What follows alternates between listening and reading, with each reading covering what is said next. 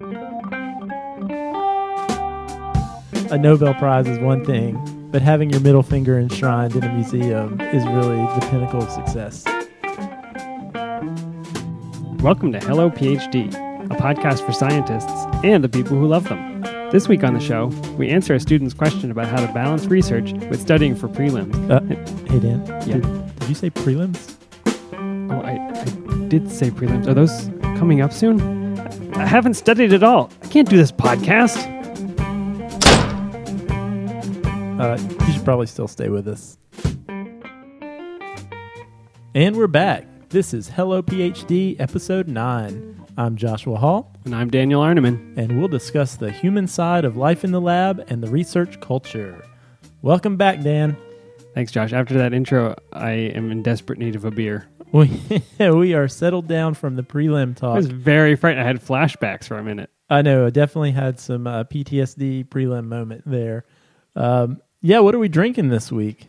You picked this guy up. This is Weatherburn's Tavern Bristol Ale from Williamsburg, Virginia. Yeah, this is from Aleworks Brewing Company. We from just learned that you can Williamsburg. only get it in Colonial Williamsburg. They only brew it for that particular historical venue. Yeah, so I apologize for the specificity, the geographical specificity of this one. But if you're ever in Colonial Williamsburg, Yeah, just pop on by Colonial Williamsburg. It's an easy drive from everywhere. I got to be honest, this beer is not that good. So you should probably not go just for that. But Williamsburg's lovely. But it's supposed to be an old-timey beer so they claim that they added extra malt and hops, which is what they would have done to ship beer overseas from England to the colonies. So the extra sugar, I'm guessing, plus the hops have some antioxidant values. I think this is the origin of the IPA originally as well, is that it had to be shipped warm, no refrigerated ships at the time, From India? to India, Ah, so that the British, I guess, colonists in India could have hot, bitter beer. I don't know what the idea was there, but here they've used some sugar to help preserve it. yeah, it's extra malty. That's for sure. It's dark too. It is. It is. But we're gonna drink it. We're gonna plow through. Yeah, you might have a For- little bit for you left at the guys. end of this. Yeah. For you guys, we're gonna do that. So don't feel bad that you're nowhere near Colonial Williamsburg and you can't get this beer, I guess. So, Dan, there's something I've been thinking about this week. Okay. Cautiously optimistic. Galileo. Galileo. You didn't know I was impression. going to do that, did you? Yeah. Is that how he talked? Sure, that's where that came from. So, yeah, I was thinking about Galileo this week, and it actually came about when you did your word of the week at the end of last week's show. And I won't spoil that one. You guys will have to listen to the end to find out the answer to the etymology puzzle. Nice setup. I like that suspense. That's right. So now everybody's just skipping this whole part to go to the end. But anyway, it had to do with poisonous berries. And it got me thinking, wait, wasn't Galileo forced to eat some poisonous berries? Yeah, and I decided you were thinking of Socrates and hemlock, but it doesn't matter. You still looked up Galileo. Yeah, there were no poisonous berries except maybe in the Hunger Games. Same thing as Galileo. Both important to our times. So I did some reading about Galileo this week, and actually I learned something new that was really cool to me, and I think is worth sharing. Fellow scientist, that's good, yeah. Fellow scientists, there's a lot of cool themes with Galileo. You guys should spend some time this week reading about Galileo. I think it was a lot harder to be a scientist back in the day. But probably a lot cooler. I mean, they didn't know anything. Yeah, everything was new. It was probably Yeah. easier, right? Yeah. Well, I mean, I don't think it was easier, but I think everything you discovered was probably much more foundationally impressive. Well, I feel like now, as a scientist, if you put something out there people don't like, they either don't cite it or you have to issue a retraction. Back then, they would kill you or excommunicate you. So that's worse than a retraction. I guess it depends. But what I learned about Galileo is actually he was not forced to eat poison berries or hemlock, but actually he was just put under house arrest. Just thrown from a tall tower onto a spike. No. He was put under house arrest for having the audacity to insinuate that the Earth actually revolved around the sun. They didn't have ankle bracelets, did they? How did they know where he was? Those had not been invented yet. So actually, apparently, while he was under house arrest, he published one of his finer works called Two New Sciences, which was a summary of something he'd done 40 years before. So I guess the moral of that story is, if you want to really be productive in your writing, just get yourself put under house arrest. Yeah, and I think blasphemy is a great thing to be arrested for. Yeah, well, so that's the thing. A Catholic Church, the Catholic Church seemed to be Galileo fanboys for quite some time, until this whole Earth is not the center of the universe thing, and they took that the wrong way. Excommunicated Galileo, put him under house arrest, condemned him of heresy, etc. And so instead of burying him in a really cool place once he died, they actually decided, well, we can't bury him in the church. So they actually buried him in this small room next to the church, kind of in the crappy part. Church adjacent. Yes. Location. Adjacent to church proper. I guess if you're the church, you don't want to have the practice of burying people, heretics Yeah. In the church. But I guess later, the church came around and they'd put up a monument to him, and they were like, let's move him. But for reasons unbeknownst to me, when they moved him, they decided to cut off some of his fingers and remove some teeth. Was there a lot of him left to move at that point? I mean, I don't know how long it was. It was nothing but fingers and teeth. Yeah, at that wow. point. But anyway, here's the fascinating part. This is what I think is worth noting. This is what caught you this week? Yes. So what I'm not suggesting is that you go to Colonial Williamsburg on your next summer vacation, but where you should check out is you should go to Florence, Italy. And you Lovely this time of year. Yes, and you should visit the Museo Galileo, which also rhymes. Yep, very good. And there you can check out on display the middle finger from Galileo's right hand. Wow, so it's like a perpetual FU to the church, I guess. I don't know what's That's going on right. there. Galileo's infinite FU. Next time you want to be passive aggressive to somebody that's being mean to you, just like, there's a church in Florence you should visit. Galileo has a message. That's right. That's gonna be the newest comeback. Is why don't you go take a long ride to the Museo Galileo? Got a message for you there. I think that burn would kind of fizzle on the vine, but who knows? Because you would appreciate it, and I would appreciate it, and all Hello PhD listeners would appreciate it. Who knew? Galileo's middle finger on display. Science. So that's really if you're an up and coming scientist out there, I think a Nobel Prize is one thing, but having your middle finger enshrined in a museum is really the pinnacle of success. Yeah, move over, Nobel Prize. I've got Galileo's finger on my shelf. So I think that's a great segue into prelims. In what way is that a segue into anything? So Dan, we actually we got a question that came in this week about prelims. We would never talk about prelims on our own. I have literally blocked it out, but let me read the question. So the email came in from Kateria. It says, "Hello, Joshua and Daniel. Great podcast. It is really fun to listen to during the tedious bench work." Which Hey, wait. I thought we had said no headphones in the lab. I think half an hour a week is fine. Okay, so we do encourage you to listen to the Hello PhD podcast And nothing else. during lab time. I think that's acceptable. I think that's fine. Yeah, you're going to learn something. It's part of your training. Yes. Anyways, she goes on to say, "I will be taking my prelim at some point this semester, and I was wondering how I can increase productivity. I want to have data, but I need to read a lot. At the same time, I need to focus on the parts of the projects that are producing. It seems overwhelming at times. How did you do it?" Again, I have I have a vague recollection of prelims in my department, and I remember being very stressed out trying to remember the equation to calculate how many coulombs were moving through a sodium channel under given concentrations of different ions in the solution. I don't know why this was something that was really important for my movement from one part of graduate school to another, but I bet that's stuff you've really taken with you in life. I have definitely taken it with me somewhere. I think I took it to a church in Florence. So Dan, you have completely blocked out your prelim experience. I actually remember mine quite well. Okay, go on. So in my department, our prelim was structured as an NIH-style grant. So we had to write a full grant, and we got 6 weeks to do it. So we actually were required to leave the lab for 6 weeks, It actually made you leave? go under house arrest, Oh, good. I like this theme. and write up this grant. But here's the kicker: it could not be about any topic anywhere related to our own project. It had to be totally different.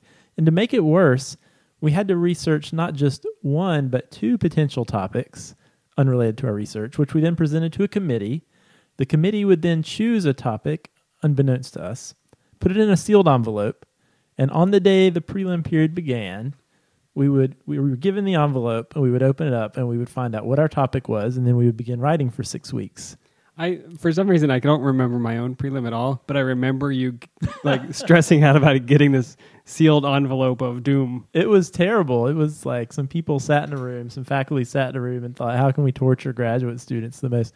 So the thing I also remember about this was the amount of time that I spent researching these topics that were unrelated to my thesis project. I knew way more about these other random topics than I knew about my own project, which I think is somewhat unfortunate. So I turned in this. I did my written part. I passed that, which is great. But then we had the oral defense. So you're not done. This was like a multi-part process. So then we had the oral defense of it, and there was a guy in my lab who, it turns out, he was really great at the technical details of experiments. He was a methods guy. He was a techniques guy. I'm not a techniques guy. I'm more of a big picture guy. And so he had done his prelim previous to me, and I'd asked him, I was like, so what's the orals like? He was like, oh, it's all big picture stuff.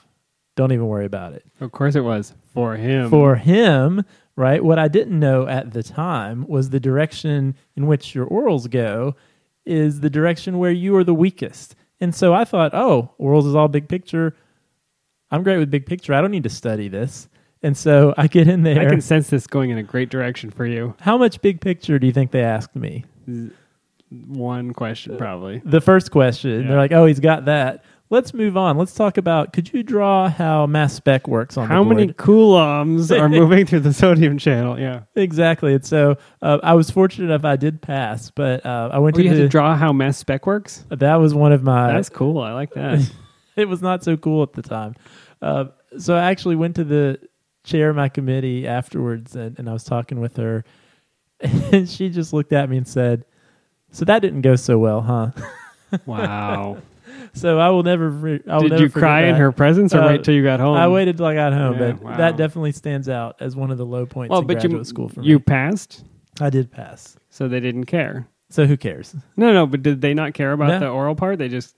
I wanted guess to grill you I for guess no I did well enough, but it was stressful. I mean, this is my broader question because, everybody takes these, and I understand that it's not just the biomedical sciences. In all PhD programs, there are qualifiers or prelims or whatever, and supposedly it's to demonstrate competency. But so what? So what happens if you don't demonstrate competency? Is it a weed out process? I'm not sure. I definitely remember.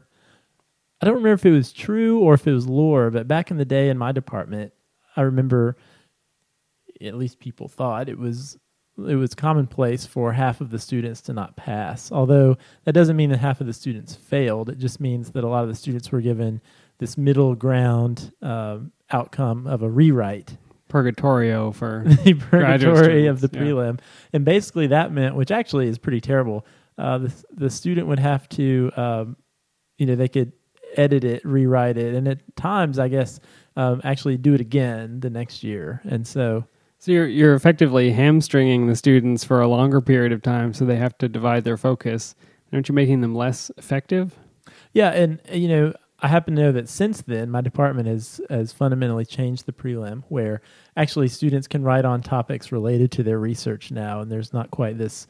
I think what it does is it cuts down on the significant amount of time that we were out of the lab and pouring so much energy into learning about things that were in no way beneficial to our PI and to our project.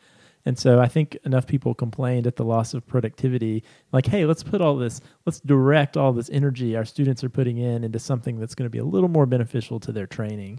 Yeah, and maybe it's simply an exit point where the trainee and the committee can agree, like, this isn't the right program for you, or maybe you don't want to continue. I'm not sure what that looks like. It seems like it's still a pretty negative thing, but if it's not meant to eliminate 50% of the students, then I'm still curious. Is it just this tradition that we all do because we've always done it? Yeah, and I guess, formally, what is the prelim? So the prelim, also known as the qualifying exam, is really the gate with which you must pass through to officially become a PhD candidate, right? And so you're right, the prelim at times, the qualifying exam, has become an exit point. Sometimes the student, that's a good moment for them to decide, hey, this isn't what I want to do. I'm not going to go through this process.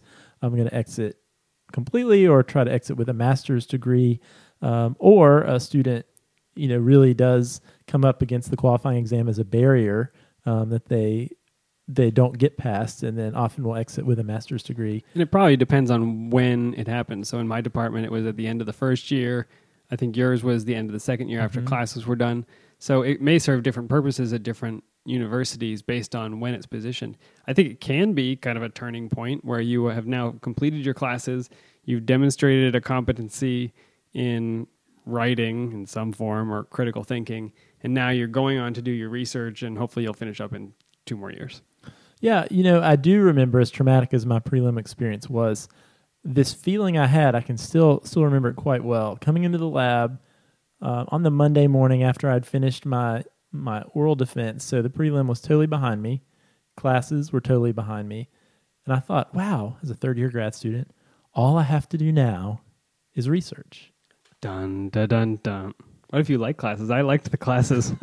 Well, and I will say that feeling of refreshedness that I felt as a third year, that wore off about the time I was a fifth year. Yeah. Or a and third then and a new half, hoops, right? New hoops show up with committee meetings and trying to get your dissertation done. I'd be really interested to hear from the listeners about what role the prelims play in your program. I think it's probably different at different universities and in different types of programs. So please email us, podcast@hellophd.com. Is your program's prelim designed to eliminate, 30% of the students, or is it kind of a rubber stamp? A little rubber stamp, or everybody gets there, but some of them take a little bit longer? Tell us how it's done where you are. Yeah, and we would love to hear prelim horror stories. Maybe that'd be a great... Or great stories, I guess, but those are going to be less exciting. Boring. Yeah. I took my prelim and I aced it. Yeah, people read murder mysteries. They don't read... Yeah, that's right. But the other thing about the prelim is they're so variable. I mean, I know even at our institution, 14 or 15 departments that I'm somewhat familiar with, the prelim varies wildly from department to department, anywhere from these extensive grants that students have to write, whether it's on a topic related to their research, whether it is exactly their research proposal, or where it's some sort of exercise more like a traditional exam where students are given some papers they haven't read and they're asked questions like a traditional exam style. Yeah, write a critical dissection of this research article or whatever it is. Yeah, in some departments this takes weeks, like mine.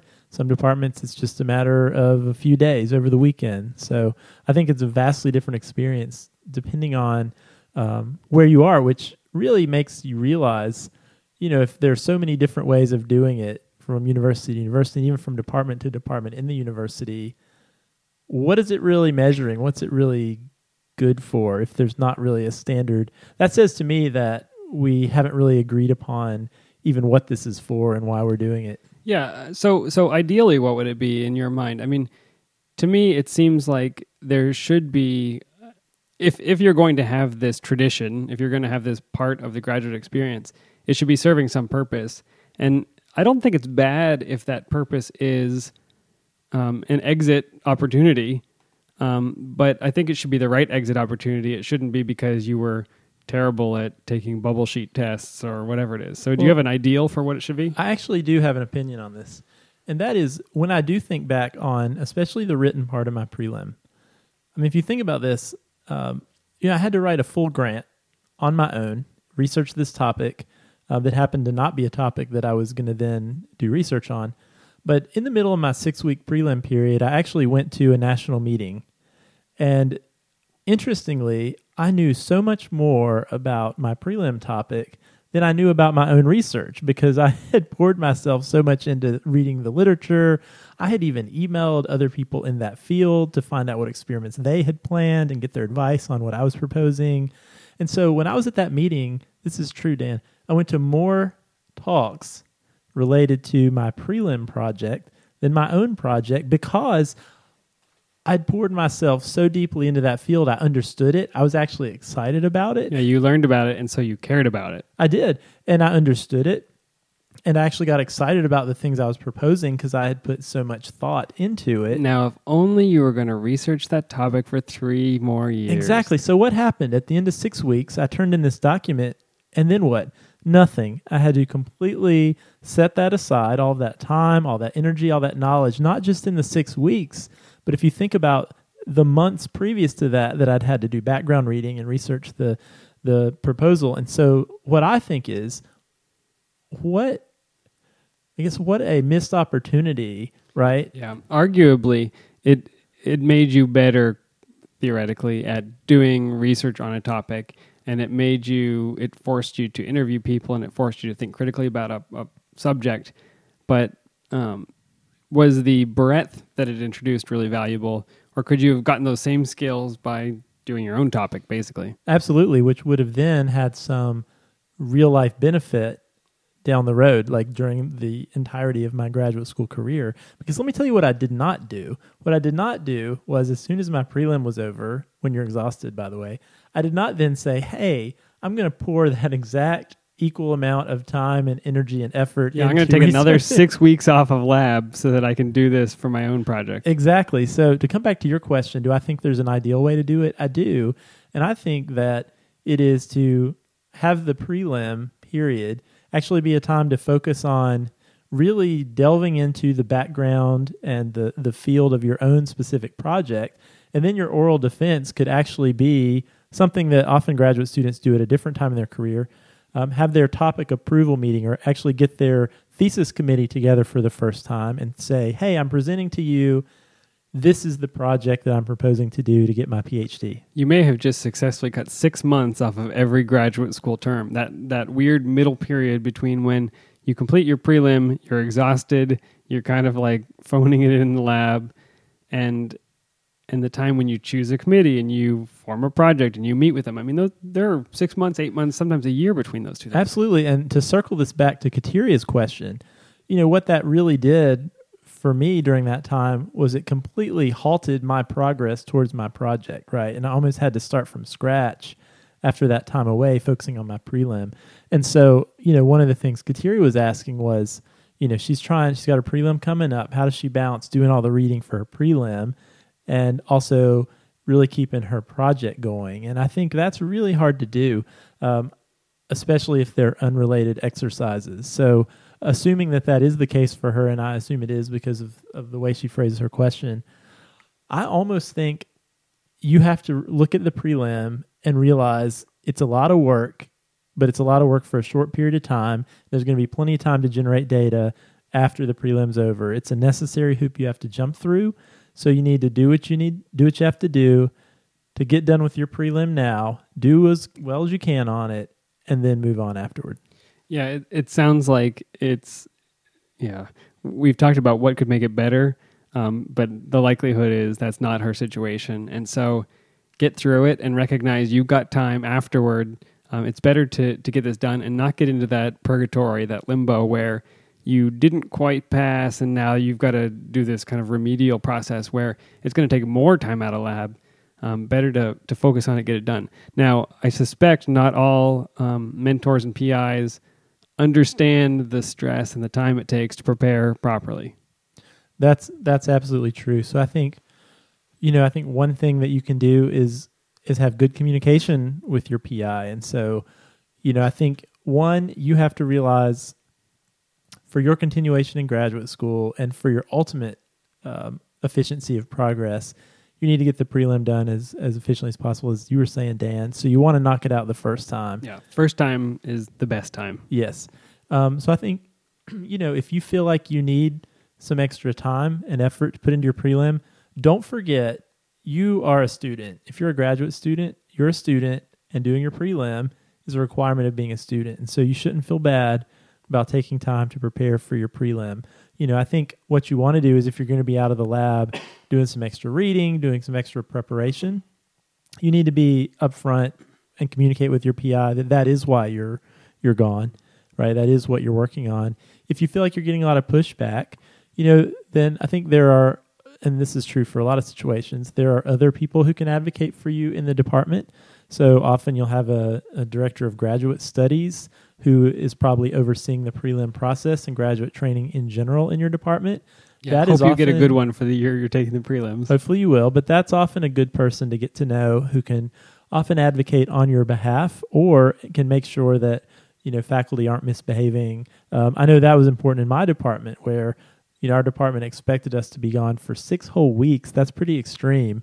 And you can imagine how PIs might be tempted to say, well, you're not really going to need all that time. Why don't you come do some experiments? You still have Saturdays and Sundays to work. But it was really up to the director of graduate studies to kind of enforce that students were given the latitude they needed to study and do well. Because it's actually not good for the department either if lots of students are not finishing up their prelims. Yeah, I mean, it's got to be a hit to productivity to have a whole cohort of students of the same year be out for 6 weeks at the same time. Yeah, and I want to point out one other thing, and that is whether we're talking about prelims or anything else, universities and departments, ultimately as a graduate student, they want you to succeed, right? I really, and again, you guys can write in if this isn't true for where you are, but at least in the sciences and situations that I have seen, these aren't meant to be weed outs because if you think about it, it wouldn't make sense to do that. Think about how much money and time has been invested in you by the time you're a first or second year graduate student. We've talked about how much money was thrown at us for the interview process, right? They're flying you somewhere, they're feeding you, they're treating you well. Then once you get there, there's a lot of investment in them paying you while you're doing lab rotations. And then, your research mentor has devoted this time and money and has a lot of incentive for you to do well as far as making progress on his or her grants. And so people want you to succeed. So you just need to be upfront and honest about what you need and what you think you need to be successful on the prelim. And you can make sure your mentor understands, just like you do, that this is a temporary situation. You need to put the time in now so you can very efficiently get it behind you and then really move forward 110% on gathering data.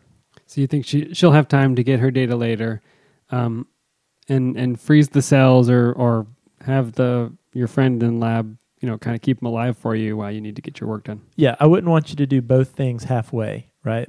Let's get the prelim top priority right now, and then we'll make research top priority once it's in the rearview mirror. All right. Well, thank you so much for writing in. That was a fascinating discussion about a part of my mind that is totally gone now. Can we do the word origin? That is something very fresh in my mind. Yes, let's do the etymology. Okay, so last week's clue, if you'll recall, is people who consume nightshade berries may have their lives cut short. What chemical compound seals their fate? Now let's just take a moment to remember who did not consume nightshade berries. Galileo. The answer this week was the chemical compound is called atropine. And you may have heard of it. It is a competitive antagonist for muscarinic acetylcholine receptors. So they use it to treat certain types of poisoning. But it has a lot of interesting effects.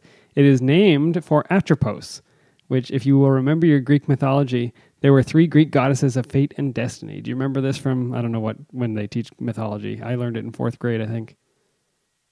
I'm drawing a blank. Okay, well, so the Greeks believed that there were these 3 goddesses that kind of created and measured your life. So Clotho spun the thread of your life, Lachesis measured the length, and then Atropos had these shears, and she would choose the mechanism of your death and end your life. She actually cuts the thread with her shears. So that's how we got to the clue. It's this chemical compound atropine is in the nightshade berries, so people who consume it have their lives cut short, so that's a reference to Atropos. And what chemical compound seals their fate? That was a reference to the Fates. And interestingly, if you want the super meta word origin, Atropos is also the Greek word meaning inflexible or inevitable, which is how they obviously viewed death. Well, there you have it. I'm not done with atropine yet. Oh, but wait, there's more. this is a berry, and actually atropine is produced by a lot of different plants. It's been used since the 4th century BC for treating wounds and gout and to make love potions. But it is said... Wait. Are there really love potions? I think so. Go get some nightshade berries. No, don't do it. Don't do it. Do not listen to anything we say on the Hello PhD podcast. It could be dangerous.